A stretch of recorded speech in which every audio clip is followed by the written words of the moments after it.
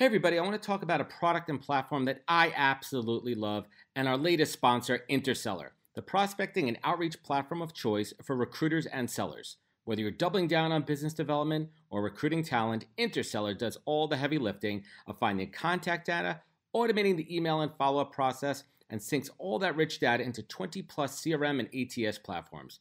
Reach out now and get going on a 2-week free trial and let them know you heard about it from Adam on the podcast today. Check out the link on the website. Appreciate it. Welcome to the podcast, where we introduce you to incredible humans who share their journeys with the mission to inspire you to harness your own inner tenacity to drive your life and career forward. And now, your host, Adam Posner.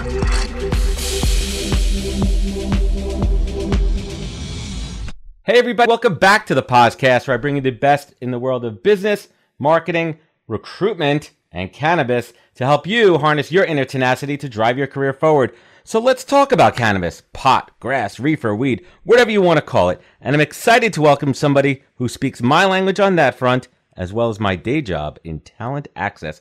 Karson Humiston is the founder of CEO of Vangst, the cannabis industry's recruiting platform. And since launching in 2016, Vangst has connected thousands of people with jobs at leading cannabis businesses around the world. And she was featured on the 2018 Forbes 30 Under 30 list, and Vangst was featured in Entrepreneur's 100 Brilliant Companies of 2018. So let's get to it. I'm excited to talk shop around all things weed and recruiting. So let's get at it. Karson, welcome to the podcast. Thank you, Adam, for having me. It's great to be here. Awesome. So I like to start my shows with bringing my tribe up to speed and talking about folks, how they got to where they are now. And like many entrepreneurs, you started experimenting with starting businesses very early. What was that first entrepreneurship experience you had instead of going to summer school in the 3rd grade? Let's go way back.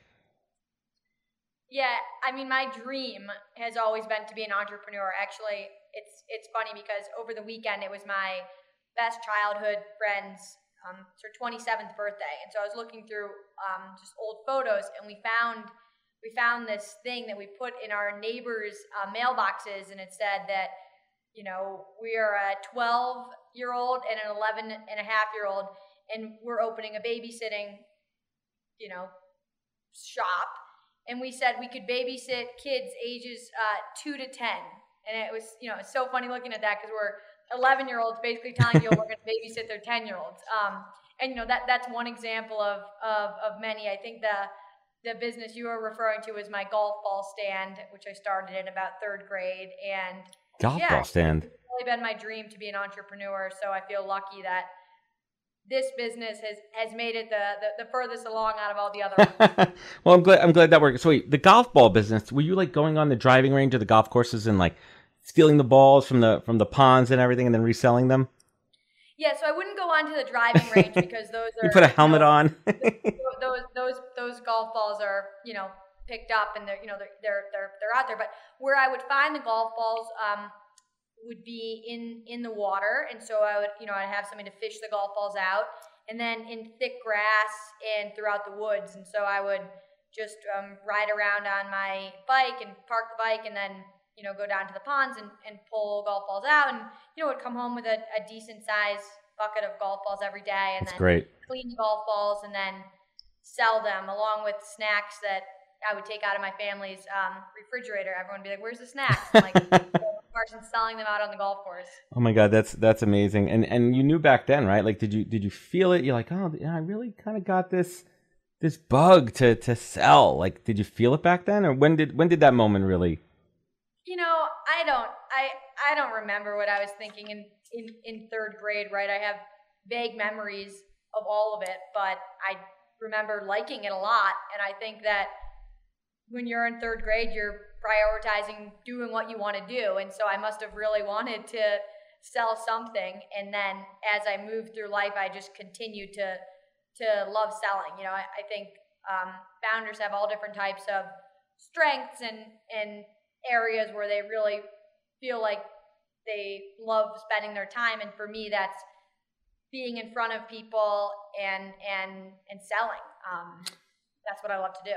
So Karson, fast forward to college and you started On Track Adventures. And you've spoken how college is a great time for people to try out entrepreneurship. When you were in college, did you ever, consider skipping it or stopping? Or, did you ever have that thought of, you know what, this is going pretty well. Why do I need college? No, I didn't. I think college was a great experience. And for me, I never thought about not going to college, though I know plenty of entrepreneurs and people in general, regardless of their career, that didn't go to college and have a great career. So I don't think it's a requirement. But for me, it was something that I enjoyed it. I liked all my classes. I liked my professors. I liked the friendships I built. I liked the experiences that I was able to have in college. And so I never thought about being a dropout entrepreneur. If you don't mind me asking, when did you personally first get introduced to cannabis? Was it in college? Yes, in college, right, there were... It's most for a lot of people. Right, yeah, exactly. There was certainly cannabis at parties, but that was the first time that, was introduced to cannabis. In high school, it really was never around. Interesting. Maybe I was just a loser and you weren't invited to the cool kids parties. Yeah, I was busy picking up golf balls, so I wasn't at the cool parties. But cannabis, college would have been the first time. Cannabis would make golf ball foraging a lot more exciting. Looking back on it. Yeah. Right? So on Track Adventures, tell us what that was about. Where did that idea come from? On Track Adventures was a student-owned, student-run travel company. So as an example, we would have St. Lawrence Lake Placid weekend where we'd load up yellow school buses of people from St. Lawrence, and we would go to Lake Placid, and the hotel that we used in that trip was a Hampton Inn, and we'd have 200 people from St. Lawrence kind of taking over Lake Placid for the weekend, and we would rent out different bars, and we would set up different activities like bobsledding and hiking. That'd be a good time. For people over 21, wine tasting, and just a really fun thing to do, and had a lot of great memories. And really where I got that idea was I had studied abroad, and in studying abroad there were so many student-run, student-owned travel companies. Right. So you would take kids that were studying abroad in all these different programs and have 200 of them go to Paris for the weekend, and because it was sort of, we were traveling in a large group, that the costs were able to come down, but you were able to meet all different types of students that were all studying abroad. And I thought, wow, in the U.S., we don't have anything like this. Everybody goes to the same couple bars every weekend. Why not give this a try? And so that's what that business was about. Yeah, I mean, it sounds like you've always had the common thread since you were, young and in third grade, or these ideas of starting businesses. So let's get on to Vangst, which wasn't always called that in the beginning, right? What was it called first? Yeah, so our original name was Graduana. I love it. I smiled when I saw that name. I'm like, yes, it's a great name. Where did that come from? It's so funny. It's the website and the logo and everything about it is just really funny to look back on. But I had gone to a trade show and was walking around booth to booth, talking to companies, learning about what the companies do, and really asking them, are you hiring? And if so, what positions are you hiring for? And after the first day, I realized, wow, there's all different types of companies. They're hiring for all different types of positions. I have a network of people that can fill these jobs. And so I actually had a logo made, went and had business cards made overnight. And the best I could come up with was Graduana. It's a graduation cap with a cannabis leaf coming off of the side. Green jobs for grads. And went back the next day and reintroduced myself with my new business, and it went back to St. Lawrence. I have photos in the St. Lawrence library of the first version of the website. Inexpensive website that I built on Wix. It's so bad looking when I look back at it now.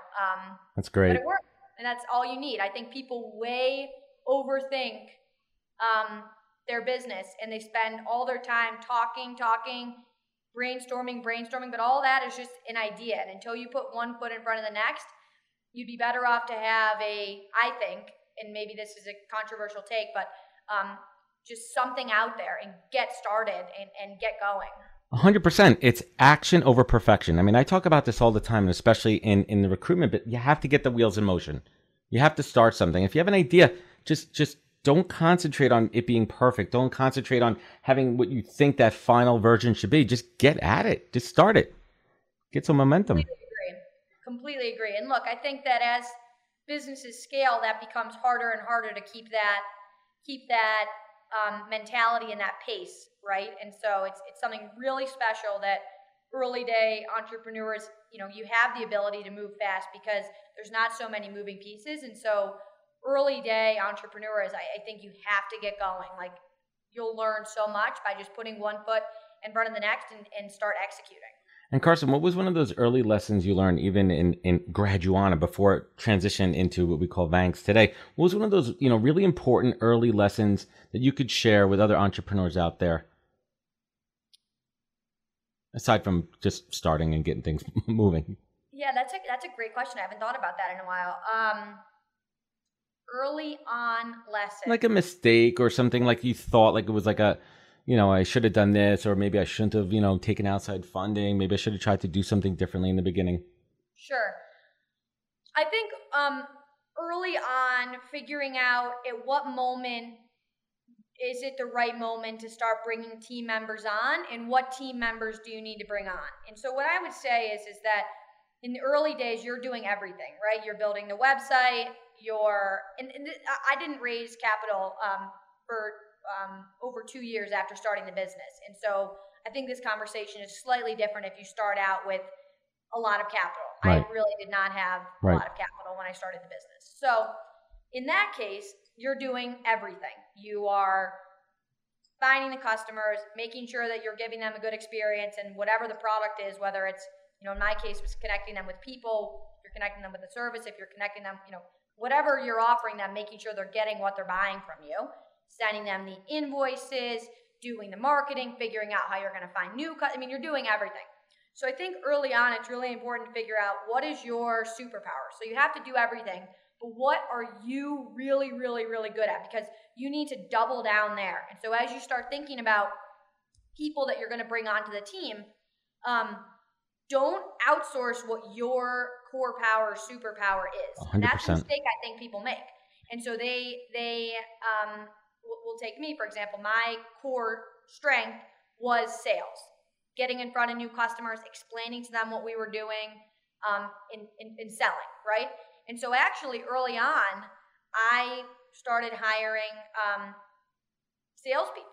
And in reality, there was a lot of other things that I should have hired for in advance of salespeople. 100%. And I talk about, like, my approach to scaling is anything that somebody could do better, cheaper, and quicker than me, and something that would take me more time to learn, I'm going to outsource it. That's my principle there, and that's how I scale my business. So Graduana graduates, and Vangst is becoming a real business. But how did technically it's recruiting. How did this come about? Were you always just like a natural connector, and then transformed into the business model? You didn't have any previous recruiting industry experience, right? No recruiting industry experience. Funny, one of the first recruiters that we hired, I applied to the recruiting company and went through the whole process as if I was going to join this place, which obviously I wasn't going to do. But I asked a lot of questions around their business model, how it works, etc. And then at the end, I said to the I'm pretty sure they wanted to hire me, and I said to the person, look, I'm not doing this, but I'm going to do my own business. How will you leave and you come work for us? And he came. I love it. You recruited the recruiter. You recruited the recruiter. Look, we just started hiring recruiters that had, expertise in a certain lane and could offer this to our clients and could start building a network of candidates from. You got to remember, there's not that much talent in the cannabis industry. It's new. Back at this time. So we're legitimate talent, yeah. Right, and we're having to figure out what are parallel industries that we should start targeting. And so CPG is 100%. A big one. Large-scale agriculture, pharmaceuticals, right, retail. And so we started sort of identifying recruiting agencies that were focusing in this space and hiring those recruiters to come over and help us start building out. Do you feel that was an advantage to not have that recruiting experience? Because my unique take on so I transitioned into the world of recruiting at the age of 36, not having been a recruiter, and I literally had to start a new career in recruiting, but I felt like not having that experience was an opportunity for me. I didn't have to unlearn anything, and it was all like I knew the market already, so I didn't have to learn, the types of roles, but I did have to learn how to be a recruiter. Yeah, so I think it was definitely an advantage, especially given how technology driven our business is. Generally speaking, I think most search firms are archaic and they operate that you might as well give them like directories of phone booths and have them utilize, pen and paper. And so we really, after, I was just watching this and thinking you can press a button and have an Uber driver show up to you in 3 minutes, right? But it's taking, manual recruiters to fit, so much manpower to fill temporary short-term jobs. Right. There has to be a way to help automate and streamline this. And so I think, and I got pushback from a lot of traditional people who have been in Of course you are. As did I. They say it's not going to work.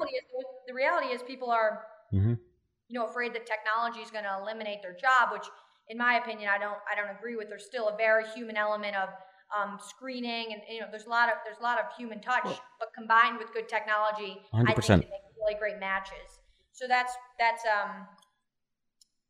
I think it helped. And if you really think about that, I mean, I hear that all the time. That like people ask me, they're like, Adam, do you think that AI and tech is going to take over recruiting? I go, no, I think it's going to make our jobs better and easier and more efficient in some ways. Maybe some of the more a lot of the processes early on could be automated, but at the end of the day, it's human to human. You need to understand someone's motivations. You need to understand really what the client is looking for. That is the art of recruiting, of the matchmaking element to it. I don't think it's ever going to take it over. So, when it started out, like cannabis still very stigmatized, illegal in lots of parts of the country. How do you get around that? Like, how do you focus on, sticking with the legitimate side of it? How do you make sure that, you're doing things on the up and up, state regulations? That has to complicate things. Right. So we only worked with licensed cannabis businesses. And so in the early days, we would have a lot of people that would say, we operate in like black market. And those obviously weren't a fit. I mean, I think that we're a two-sided marketplace and we have a responsibility to both sides. So on the candidate side, we have a responsibility to only connect our candidates with the best up and up. Yeah, with the best cannabis businesses. And on the cannabis business side, we have an obligation to connect them with top tier talent, whether that's for a entry level trimmer or a COO. And we're starting out with making sure that companies are licensed and on the up and up. And I mean, it's very clear. You can look with the State Department and it's no secret and it's very public information. And then on the candidate side, right, each state has different requirements just from a legal compliance perspective. And so in our platform, candidates upload a photo of their badge, and right, there's a different badge for Colorado than in Nevada, so Colorado's right a head badge, Nevada is an agent card, right? These, then this goes on across all the states. So we make sure that we have that, but at the same time, we're building the largest network of badged employees in Colorado. So to our customers that can come and search Colorado badged candidates, that's really valuable to them. Same with Nevada. Search the largest network of people with agent cards, and so that's a huge benefit tremendous to our clients. Yeah, tremendous. So let's talk about some. What are some of those challenges in addition to the legality, the badges, the authority? Like, what are some of the other unique challenges to the cannabis industry recruiting within it? This isn't so industry specific, but the whole industry is a startup. And so if you think about it, these businesses, many have not even been around for 5 years. So the industry is a startup and the businesses are a startup, and you deal with classic startup problems across all the clients, right? I mean, the businesses look different every 12 months because they're growing so quickly. Or if they're not growing so quickly, they're going the other way, and that also looks different. And so there's very few cannabis companies that are just kind of status quo, humming along. We've been at this for 50 years. Yeah, even like the Curaleafs, like the bigger ones, it's all new. It's all new. I mean, that's a great example. Curaleaf is an awesome, relatively new client of ours. Amazing team. They're growing very quickly. And it's constantly changing. And so you need to move faster. I always tell our team, we're not moving. If we think we're moving fast, we could be moving faster, right? We be 10 steps ahead of our clients, and we need to anticipate what their needs a year from now are and build towards that, because the industry is moving and changing so quickly. So I just think the speed of it is a unique challenge, and some people get burned out. No, absolutely. And by the way, I see that they're hiring for a VP of brand marketing. So if that's not something you guys cover, you could certainly send that in my direction over here. I will. Appreciate the referral. See, that's how it works, people. And whenever I'm training a new recruiter or anything, I go, you always ask for the referral, like one-on-one right there. So let me ask you, like, what makes a good recruiter in your eyes? What are some of those skills? Yeah, it's a great question, and I think it kind of depends on the type of role that they're filling, right? And so our executive recruiter, Jennifer Bedford, I think that one of her superpowers is truly understanding what the need is and really digging in with the client to help understand, what are you hiring this person to do? What does success look like in your eyes? What are the gaps right now? Over the first 30, 60, 90 days, what does it look like? But over the next 2 years, how does this position evolve? What does this person's team currently look like? What are areas of the team you want to see better? What growth opportunities team-wise is there for this person to recruit for, right? I mean, really, really, really a lot of work on the upfront. 100%. We're not just, good recruiters are not order takers, right? You can't possibly kick off a successful search in a 30-minute intake call, because you need to speak to other people at the company, speak to people this person's going to be working with. So I really think that the intake upfront work of finding out what this company does, who they are, who the key players are that this new hire is going to be working with, what does success look like in this role, and doing all the upfront Love work that question. so the recruiter has a clear understanding is, in my opinion, the key. It's interesting you say that, because that's a question that I tell candidates to ask on an interview. What does success look like in the first 30, 60, 90 days? So they could really understand, am I jumping into, am I being thrown into the fire? Or am I going to have a runway to be set up for success? Talk to us a little bit. I know that Vangst does a lot to help fill, seasonal and temp work. How do you guys position that differently than a standard recruiting agency working, with temp? Is there any differences, any key differences? Yeah, so our clients can post a gig right on our platform, and candidates that have been vetted by us can apply to the gig and match to the gig directly with them. So we put a little bit more of autonomy in the clients and the candidates. Oh, interesting. So it's almost like a self-service platform to some extent, a little bit more. Self-service, yeah. Interesting. Yeah.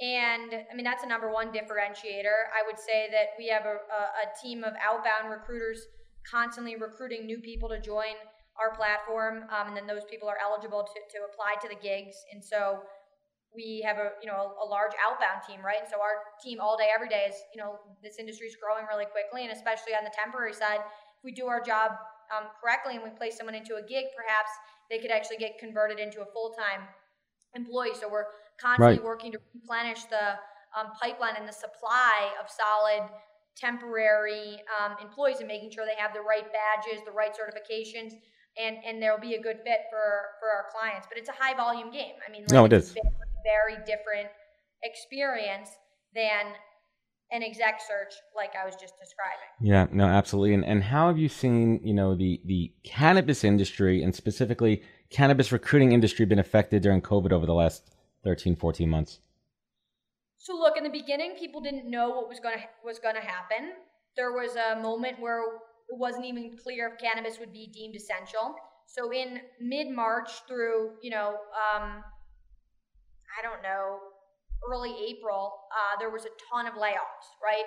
I would say the majority of cannabis businesses did layoffs or furloughs. We did a survey and we found that actually 80% of cannabis businesses did layoffs or furlough in the beginning. What ultimately ended up happening was that we saw cannabis sales soar. And it's proven that in economic pullbacks, people consume and purchase more cannabis. So I think that next time around, businesses will be more aggressive. And I do think this industry is recession-proof. So really, we just saw a little bit of, in the beginning, layoffs and furloughs. Then throughout the course of the summer, employees were hired back. Yep. And There was a going flow into to it. fall in Q1, we really start to pick up. Hiring is, really picking up right now. There's also the consideration of social distancing rules. And so especially on the temporary side, you're already having to limit the amount of staff you can have in your facility. And you're trying to contain your germ pod. And right. So to bring in additional temp staff, when, numbers were at an all-time high, was not in the cards for a lot of companies. That's from tough. A safety perspective and a social distancing perspective. No, absolutely. So what does the industry look like in a post-COVID world? I think that this is going to be the highest growth 3 years that the industry will see, with all the current markets growing and expanding, right? Every single market grew that was already legalized. And then you have brand new markets. And so you have New Jersey, New York, Arizona. Yep. Those markets are just getting started. It's opportunity. It's an incredible amount of jobs, tax revenue. I mean, it's just, the whole thing is amazing. It sounds like you love what you do. Do you really enjoy this? Like, is there a separation between, work and life, or are you just at a point of happiness where like it's your calling, it's what you've always wanted to do, and you've manifested it and it's come together? I always say to people that, and maybe this rubs people the wrong way, but I always say that I don't really believe in work-life balance. I just believe in life, and you prioritize what's important to you. And so when I think about sort of my day to day, I really don't think like from 8 to 6, I'm going to do Vangst, and from 6 to, 9, I'm going to do exercise and socialize and all that. I don't really block it like that. I think like, this is what I want to get done, right, in the day. So whether I was about to say I'm an athlete. I think I'm too old to consider myself an athlete, but I really like athletic things. So I don't think you could say that. And biking and hiking and all that. So I know I want to do that every day. I know I want to hang out with, in my case, my boyfriend, hopefully someday, husband and kids. So that's important. I want to do a great job at my job, and I want to spend time with my friends. And so those are all the things that are important to me. And so it's just life. Like, those are what's important to me, and I'm going to make them all happen. So well said. Yeah, I don't really think that like it has to be these like very separate things. No, it's not an either or. And last, what does it mean to be a Vangster, and how do I become an old Vangster? What does it mean? Yeah, so Vangsters are, it's actually a term we're some are moving away from, but at one point we would consider the folks who would place into jobs Vangsters.